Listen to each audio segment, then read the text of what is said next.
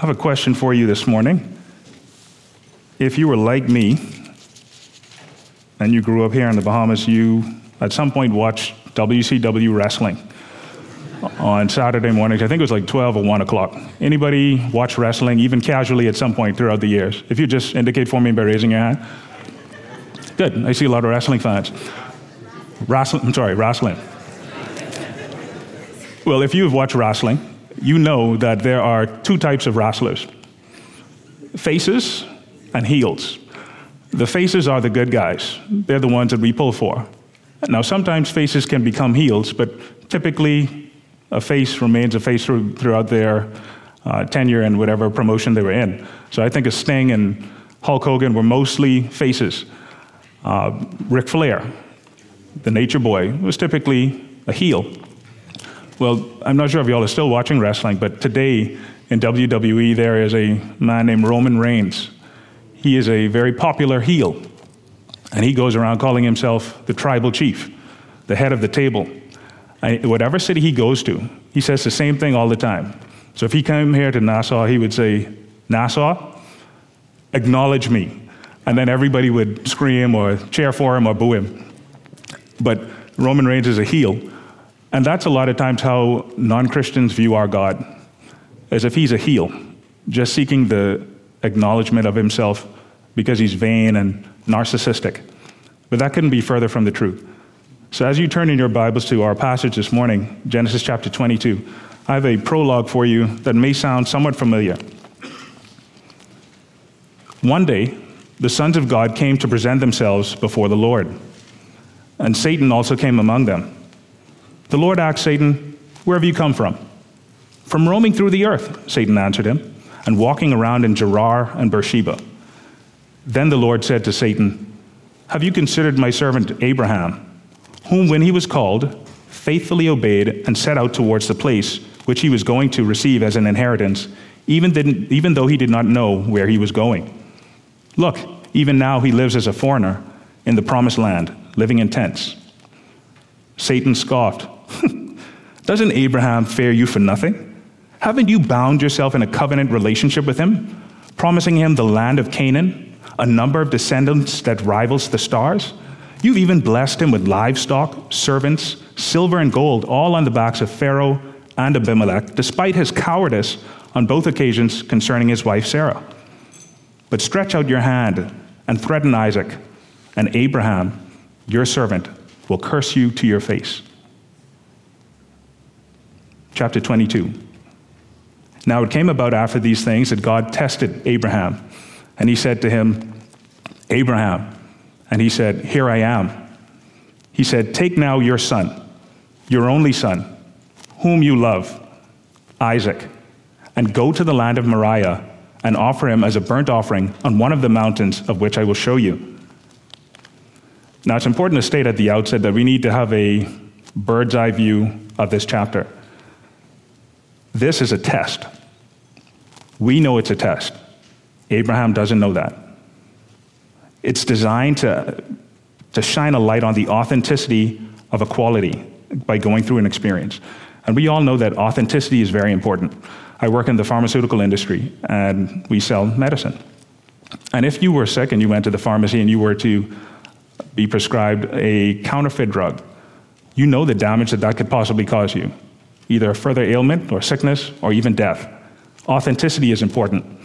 But to pick a less jarring example, how many of you ladies have a diamond in your wedding band or wedding ring? Don't be ashamed. It's just a diamond. That's good. All right. The person that ensures that you have a diamond in your ring and not cubic zirconia is called a gemologist. A gemologist studies and cuts, and even they value precious stones. They identify gems by its specific properties, such as its color and quality. Therefore, they're able to distinguish between one gemstone and another. Well, in this narrative, God is the gemologist. He's the one doing the cutting to Abraham, and he's examining the quality, the authenticity, the genuineness of Abraham's faith. That is what is on trial here. However, God is not doing this to learn something about Abraham. He's God. He knows everything. But what he's doing is he's testing him to reveal the purity of Abraham's faith and thus proving its strength or vitality despite this rather obscene command. Look at how the test begins in verse 1. Abraham, that's the name that God himself gave him, which means father or chief of a multitude. Abraham's response, here I am. The Hebrew here indicates the readiness of the person to listen or even to obey. It would be like saying, I'm all ears. You have my undivided attention. Then God says, take now your son, your only son, whom you love, Isaac, and go to the land of Moriah and offer him as a burnt offering on one of the mountains of which I will tell you. Now, the manner of death which Isaac is called to die is not insignificant. God is not simply saying, got your kid, or slit his throat, or push him off a cliff. He said, offer him as a burnt offering. Now, to the first hearers of this story, the ancient Israelites, this would have been a travesty. As they were going into the promised land in Deuteronomy 18, God specifically told them not to engage in the practices of the surrounding nations. The surrounding nations would offer their sons and their daughters in the fire. So to the Israelites, the burnt offering was a gift that when done as God prescribed, was a pleasing aroma to him, or a sweet-smelling savor, some of your texts may say. However, it was never a person. It was always an animal. To be specific, an unblemished male. From the herd, for example, a bull. Or if it was from the flock, it was a sheep or a goat, but it was always a male. And it's the first offering in the book of Leviticus. It was the one that was most frequently observed by the nation of Israel. It was done morning and evening, weekly, on the Sabbath day, monthly, and even on special feast and holy days. Here's how it was done. If presenting an animal from the herd, like a bull, the offerer would identify himself with the animal by placing his hand on its head so that it can be accepted on his behalf as an atonement for him, thus wiping away any impurity that may impede his fellowship with holy God. The offerer, not the priest, would then slaughter the bull. By that, the offerer was saying that he was giving back to God the very life that God gave him.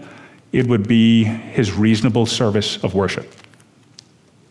Finally, the offerer would then skin the animal, cut it up, and then the entrails and the legs would be washed. And then the priest would gather all the parts of the animal and offer a burnt offering to God on the worshiper's behalf. So the offering expressed the worshiper's complete consecration of themselves to God to make an atonement for the offerer. We see this in the book of Job. In chapter 1, it says that it was Job's regular practice whenever his children had a feast. He would send for his children, and then he would say to them, I'm going to consecrate you before the Lord, and he would offer a burnt offering on their behalf to God in the event that they had sinned or cursed God. That's how seriously Job took worshiping the God, even on behalf of his children. So Abraham would have understood the dual purpose of the burnt offering as picturing the removal of any impurity that would act as a barrier to his fellowship with God, so as that he can give himself entirely, his whole self, all that he was, all that he hoped for, all his dreams. He was giving all of that to God without reservation. However, instead of this coming from the abundance of his livestock, God was demanding this from the scarcity of his loins. Think about that. God was exacting this offering in the person of his son, Isaac. His son, meaning the builder of the family name. His only son. Not only in the sense of singular, but only in the sense of it being his irreplaceable, special, unique, most dear, the one through whom all the promises of God were supposed to come through, the one whom he loves. This is even the first time that love is mentioned in the Bible. The very first time. It's not even between God and man or a husband and a wife, but a father's love for his son. God is acknowledging that love. I remember in 2013 there was a shooting in the U.S. and Barack Obama got up and he said that the joys and anxiety of being a parent is very much like having your heart outside of your body. If there's any truth to that, I'm sure Abraham felt that. Isaac would have been his very heart. And here's what God is asking of him. So Abraham, like a witness on a stand, is being called to surface or to bring to light the total consecration of himself to God, to his care and provision, without any reservation. But to illustrate that, Abraham is not swearing on a Bible. or affirming in a courtroom with his mouth. He's doing this with this most striking offering, his precious son. What do you think crossed Abraham's mind? What would have crossed yours? Did I do something wrong? Did God change his mind? And maybe after he processed it, do I love my son more than I revere God? Note Abraham's immediate response in verse 3. So Abraham rose early in the morning and saddled his donkey and took 2 of his young men with him and Isaac his son. And he split wood for the burnt offering and rose and went to the place which God had told him. On the 3rd day, Abraham raised his eyes and saw the place from a distance. Now Abraham was living in Beersheba at the time. The distance from Beersheba to Moriah was about 45 miles. That's about the length of New Providence twice, a little more than that. So for 3 of these men, this is a 45-mile journey in a little over 2 days. But for Abraham, he is traveling decades upon decades upon decades of his walk with God. And he's traveling from the place where God first called him, Ur of the Chaldees and out of Haran, all the way to Egypt when he was in a famine, and now he's heading to Moriah. So for 3 of them, this is just almost like a weekend trip. But for Abraham, he has to think about all of the promises that God had ever made to him, every encounter that he's had with him. Any woman here that has entertained the thought of marrying your husband, or any father or mother that has been asked to have your daughter's hand in marriage, what you end up doing is you weigh the integrity of or character of that person. And if you think that that person lacks integrity, I'm sorry for that suitor, but there's not going to be a marriage. If you're a lady, you're not marrying any guy that you think doesn't have integrity. Or if you're a father or a mother, you are not going to give your blessing for your child to marry someone you don't think has integrity. Abraham is in the same predicament. The integrity of God's character is being weighed on the scale here. Don't miss that. God's character is being weighed, and Isaac's life is being weighed against that. Don't miss that. That's key. So think about Abraham's experience with God so far. God led him out of the Ur of the Chaldeans and called him when he lived in Haran. God called him to leave his country, yet promised him a great nation, to leave his relatives, but God promised to bless him and to make his name great and to bless those who blessed him and to curse those who cursed him. God called him to leave his father's house, but promised to establish Abraham's house and that all the families of the earth would be blessed through that house. Abraham was 75 years old at the time. When he got to Shechem, God appeared and reiterated the promise again to Abraham that the land would be his. But despite that, as soon as there was a famine, Abraham went into Egypt. And in fear of his own life, he schemed with his wife. Do you remember what he said? He said, "You are so fine that when we get to Egypt, they're going to kill me and they're going to take you. Please tell them you're my sister," which is half true. She was his sister, but she was also his wife. And they pulled it off twice. Abraham did this to Pharaoh and Abimelech, and he got livestock and servants as a result. So he profited from his lie. God actually had to intervene on both occasions to restore Sarah to Abraham. Do you remember? When Abraham and Lot separated from each other, Abraham settled in Canaan, and Lot settled in the valley of the Jordan. God told Abraham, "Look to the north, the south, the east, and the west. Everything that your eyes touch, I will give to you and your descendants forever. I'm going to make your descendants as numerous as the dust of the earth." Then when Lot was kidnapped, and Abraham led 318 men in a Delta Force-style militia raid to get him back, God delivered his enemies into his hands. And shortly after that, the Lord came to him in a vision and said, "Not to be afraid. I am a shield to you. Your reward will be great. Your servant Eliezer will not be your heir, but an heir will come from your own body." God then reiterates again the land promise to Abraham, and he does something unbelievable. The Lord bound himself in a covenant with Abraham, and he used the smoking oven and a flaming torch to pass through the cut pieces of the animals as a picture of his faithfulness to his word to Abraham. Talk about meeting someone at their needs. God didn't have to do that. He could just say, "Abraham, I got you." But to picture it to Abraham in a way that he could understand, he did that himself. At 99 years old, God changes Abram's name to Abraham, and he changed Sarai's name to Sarah. And then he reiterates the promise again. And this time he says that the two of them will have a son, named Isaac. God then promises to establish his covenant with Isaac and not with Ishmael.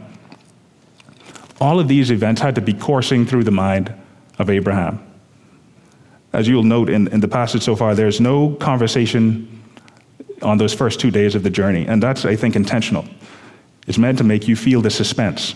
Abraham is thinking about all of these promises of God and everything that he has done with him. Verse 5, the first time a conversation is noted. Abraham said to his young men, "Stay here with the donkey, and I and the lad will go over there, and we will worship and return to you." Here is the first mention of the word worship in the Bible. It means to prostrate oneself or to bow down.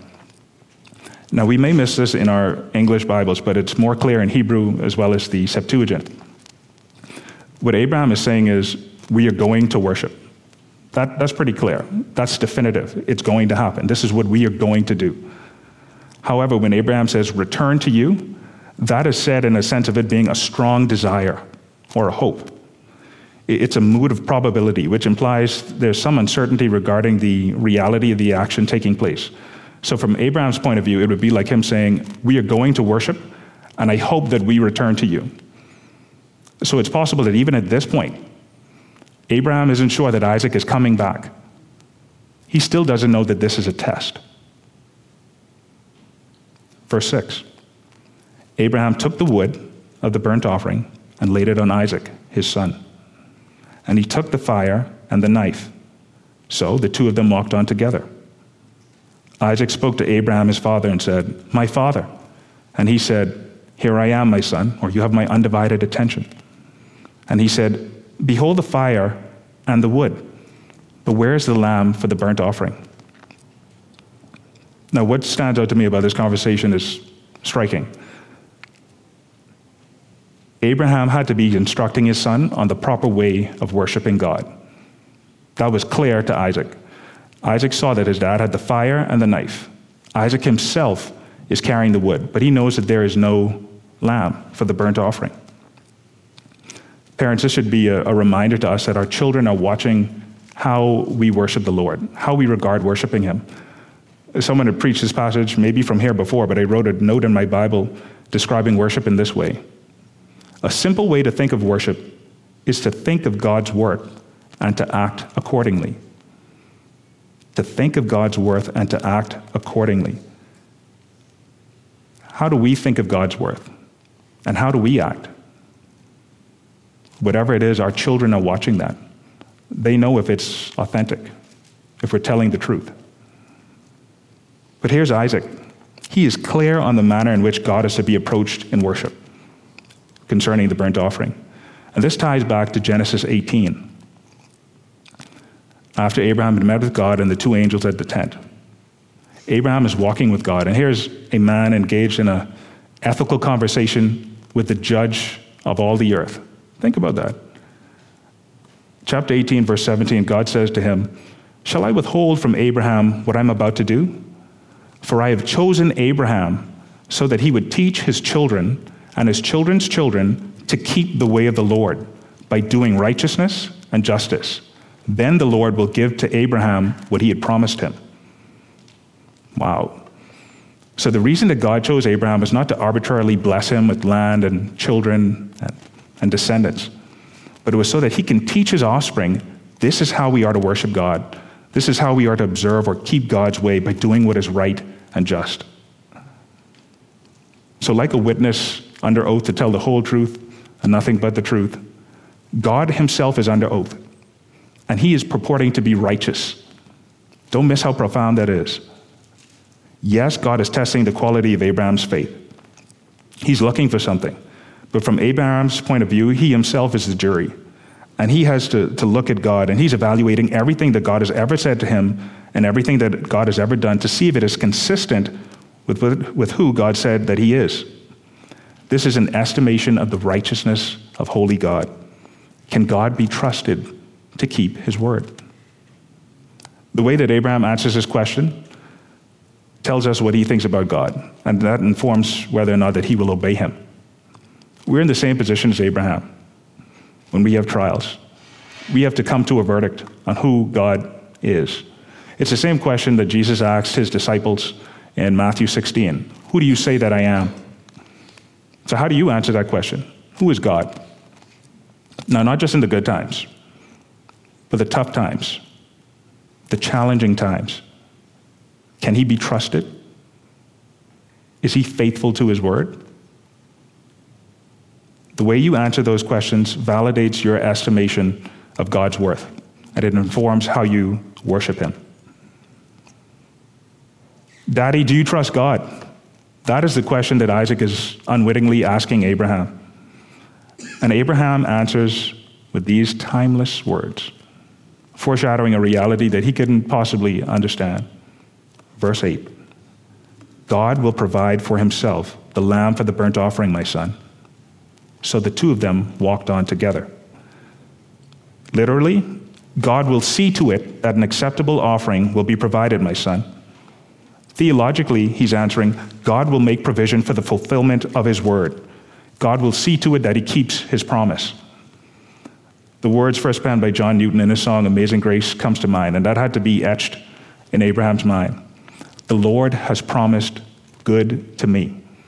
His word, my hope secures. He will my shield and portion be as long as life endures. God had promised a good seed to Abraham. And now, despite that looking like it's in jeopardy, Abraham is indicating that he is still counting God's word as true. Do we do that when we face adversity? Do we really believe that God is true? That he's faithful to his word? What Abraham is saying is that there's a substance to the character of God, a bedrock for his faith to be built upon. Verse 9. Then they came to the place in which God had told him. And Abraham built the altar there and arranged the wood and bound his son Isaac and laid him on the altar on top of the wood. Abraham stretched out his hand and took the knife to slay his son. But the angel of the Lord called to him from heaven and said, Abraham, Abraham. And he said, Here I am. And he said, Do not stretch out your hand against the lad, and do nothing to him. For now I know that you fear God, since you have not withheld your son, your only son, from me. If this was a legal trial or a court proceeding, the deliberations of Abraham's mind has just been read. The verdict is in on God. God is standing now as the verdict is read. Abraham's obedience in walking up that mountain, building the altar, binding his son, stretching out his hand to kill his own son, is his public and unequivocal exoneration of the righteous character of God. He's saying that God is indeed truthful. He has integrity. The book of Hebrews confirms that Abraham considered that God was able to raise up people from the dead. So because Abraham considered that the one who had promised him a son would be faithful to him, Abraham acted. He counted God as trustworthy. Again, do you? Abraham's actions cries, yes, God will indeed be faithful to his word. That is amazing faith. Like love, faith is often caricatured in society. I recently had this conversation with a friend at work about faith. It went something like this. Drew, I don't say that I have faith anymore, because faith means that there is doubt. I say I know the Father, but I don't have faith in him. Think about that. Faith doesn't necessarily indicate the presence of doubt, but it does indicate that there is a lack of absolute knowledge. God does not have faith. He knows everything. Another misnomer is that faith is blind. But when we talk about faith, we're not talking about some blind or baseless wishful feeling. No, rather, faith is confidence in the testimony of another person. It's relying on the testimony of another person based on evidence, not absolute knowledge, to act consistently with what they've declared or revealed. That is what faith is. And again, if this were a courtroom, the verdict has been read for Abraham. And the angel of the Lord shouted, Abraham, Abraham, do not touch the lad. Don't harm him. For now I know that you fear me, since you did not withhold your son, your only son, from me is God's public and unequivocal vindication of the faith of Abraham. It is the divine affirmation that Abraham passed the test. If he got a grade, F.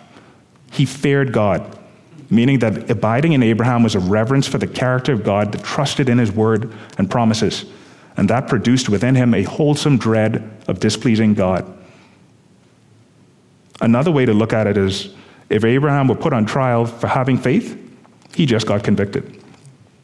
Now, if you were put on trial for having faith, would there be enough evidence to convict you? Or would the charges be dropped? Would they look at me and say, Drew, he's all mouth. Nothing to back it up. It's not so with Abraham. He put his son where his mouth is. This affirmation of Abraham's faith surely was a witness to Isaac, the Israelites, and for us who by faith in Christ are children of Abraham, of the depth and the quality of the faith that we should aspire to have. And we are always to remember that the testing of our faith produces endurance, and endurance produces maturity and completeness. But our God is good. He doesn't just end there. He goes the distance. He provides. And he saw to the provision of an appropriate animal to be used for the burnt offering. Verse 13. Then Abraham raised his eyes and looked, and behold, behind him a ram caught in the thicket by his horns. And Abraham went and took the ram and offered him up for a burnt offering in the place of his son. Abraham called the name of that place, "The Lord will provide," as it is said to this day, "In the mount of the Lord it will be provided." Abraham had no clue to the extent of the provision that God would provide. This incident occurred on one of the mountains of Moriah. It's a mountain range. Some scholars debate whether this is the specific mountain that the temple was built on. Some think that it was, others say no. But as remarkable as this story is, more than 2,000 years later, when the fullness of time had come, we see another Father, God the Father, who sent his Son and led his own Son, his only begotten Son, the Son whom he loved, with whom he was well pleased. He led him up one of the mountains of Moriah as the spotless Lamb of God, not as a victim, but the one to whom the burnt offering pointed to. Jesus completely consecrated himself to God as an atonement for us. That is the magnanimous grace of our God in the provision of Jesus Christ. Don't ever take that for granted. Look at God's reward. Verse 15. Then the angel of the Lord called to Abraham a second time from heaven and said, "By myself I have sworn, declares the Lord, because you've done this thing and have not withheld your son, your only son." I'll just read that part again. Because you've done this thing and have not withheld your son, your only son. This is the second time that God says it this way. If you remember in the beginning, God says, "Take now your son, your only son, whom you love, Isaac." But now he says, "Because you've done this thing and have not withheld your son, your only son." He ends it there. It's as if to say that Abraham's love for his son does not exceed his love for God. So Abraham's love for God is also tested with this trial. Verse 17 and 18. "Indeed, I will greatly bless you, and I will greatly multiply your seed as the stars of the heavens, and as the sand in which is on the seashores. And your seed shall possess the gate of their enemies. In your seed all the nations of the earth shall be blessed, because you have obeyed my voice." When God says that he will do these certain things because Abraham obeyed, God is saying that the covenant really will be fulfilled according to God's prior commitments, because Abraham demonstrated the reality of his faith. Ladies and gentlemen, are we going to trust God or not? The enemy of our souls would love nothing more for our guttural reaction to trials would be that doubt would well up in our hearts like vomit, and that we would eject our faith. The manner in which we respond to trials publicly and unequivocally vindicates God as trustworthy, or it implicates him as untrustworthy. Many of us may be quick to say that we would die for our faith. That's good. But would we live in it? Would we live in faith and walk in faith? Dr. John Lennox, mathematician and Christian apologist, says that the biggest pressure in our society is to do everything to undermine our confidence in God and his word. The moment that we begin to have our confidence in God and his word undermined is the step towards the privatization or selling off of our faith and losing the cutting edge of our witness. There's no need for our confidence in God and his word to be eroded, because God is indeed faithful. We have seen today that God will indeed provide, or he will see to it. He provided for Abraham. He provided for the Exodus Israelites, to the point that at the point that Moses is writing this, it says, on the mount of the Lord it will be provided. That is what it was called at that point. Finally, God has provided in Jesus Christ. Jesus is the ultimate and complete picture of the provision of God for all the families of the earth. So whenever you go through a trial, we can think of Abraham as a good example of someone to follow. But we can also remember the words of Paul in 2 Corinthians 1:20. It reads, "For as many as are the promises of God, in him," meaning in Christ, "they are yes. Therefore, also through him is our amen to the glory of God through us." I'll just try to unpack it for you. The first part of it, for as many as are the promises of God. God has made a lot of promises. Someone ventured to count it and told me via Google that this is over 7,800 promises that God has made to people.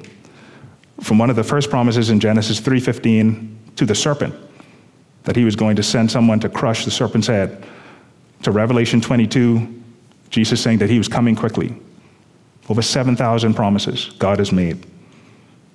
In Christ, they are yes. That part is simple enough. Those promises are sure. They are true. Therefore, because those promises are yes, therefore it is through him, through Christ, he is our amen. The word amen is almost a universal word. It's identical to the Hebrew word for believe, which is aman, or faithful. It means sure or truly. So it came to mean an expression of absolute trust and confidence. So when we say amen at the end of the prayer, we're saying that we fully believe what we've just said. Absolute trust and confidence. And this text says that Jesus is our amen to the glory of God. So we are fully trusting the work of Jesus Christ. Let's live like that. There's a world out there that doesn't know him. People you and I know need the Lord. We need the Lord. But sometimes we act as if we've trusted Christ for salvation, but the rest of our Christian lives, we have to walk it out ourselves. That couldn't be further from the truth.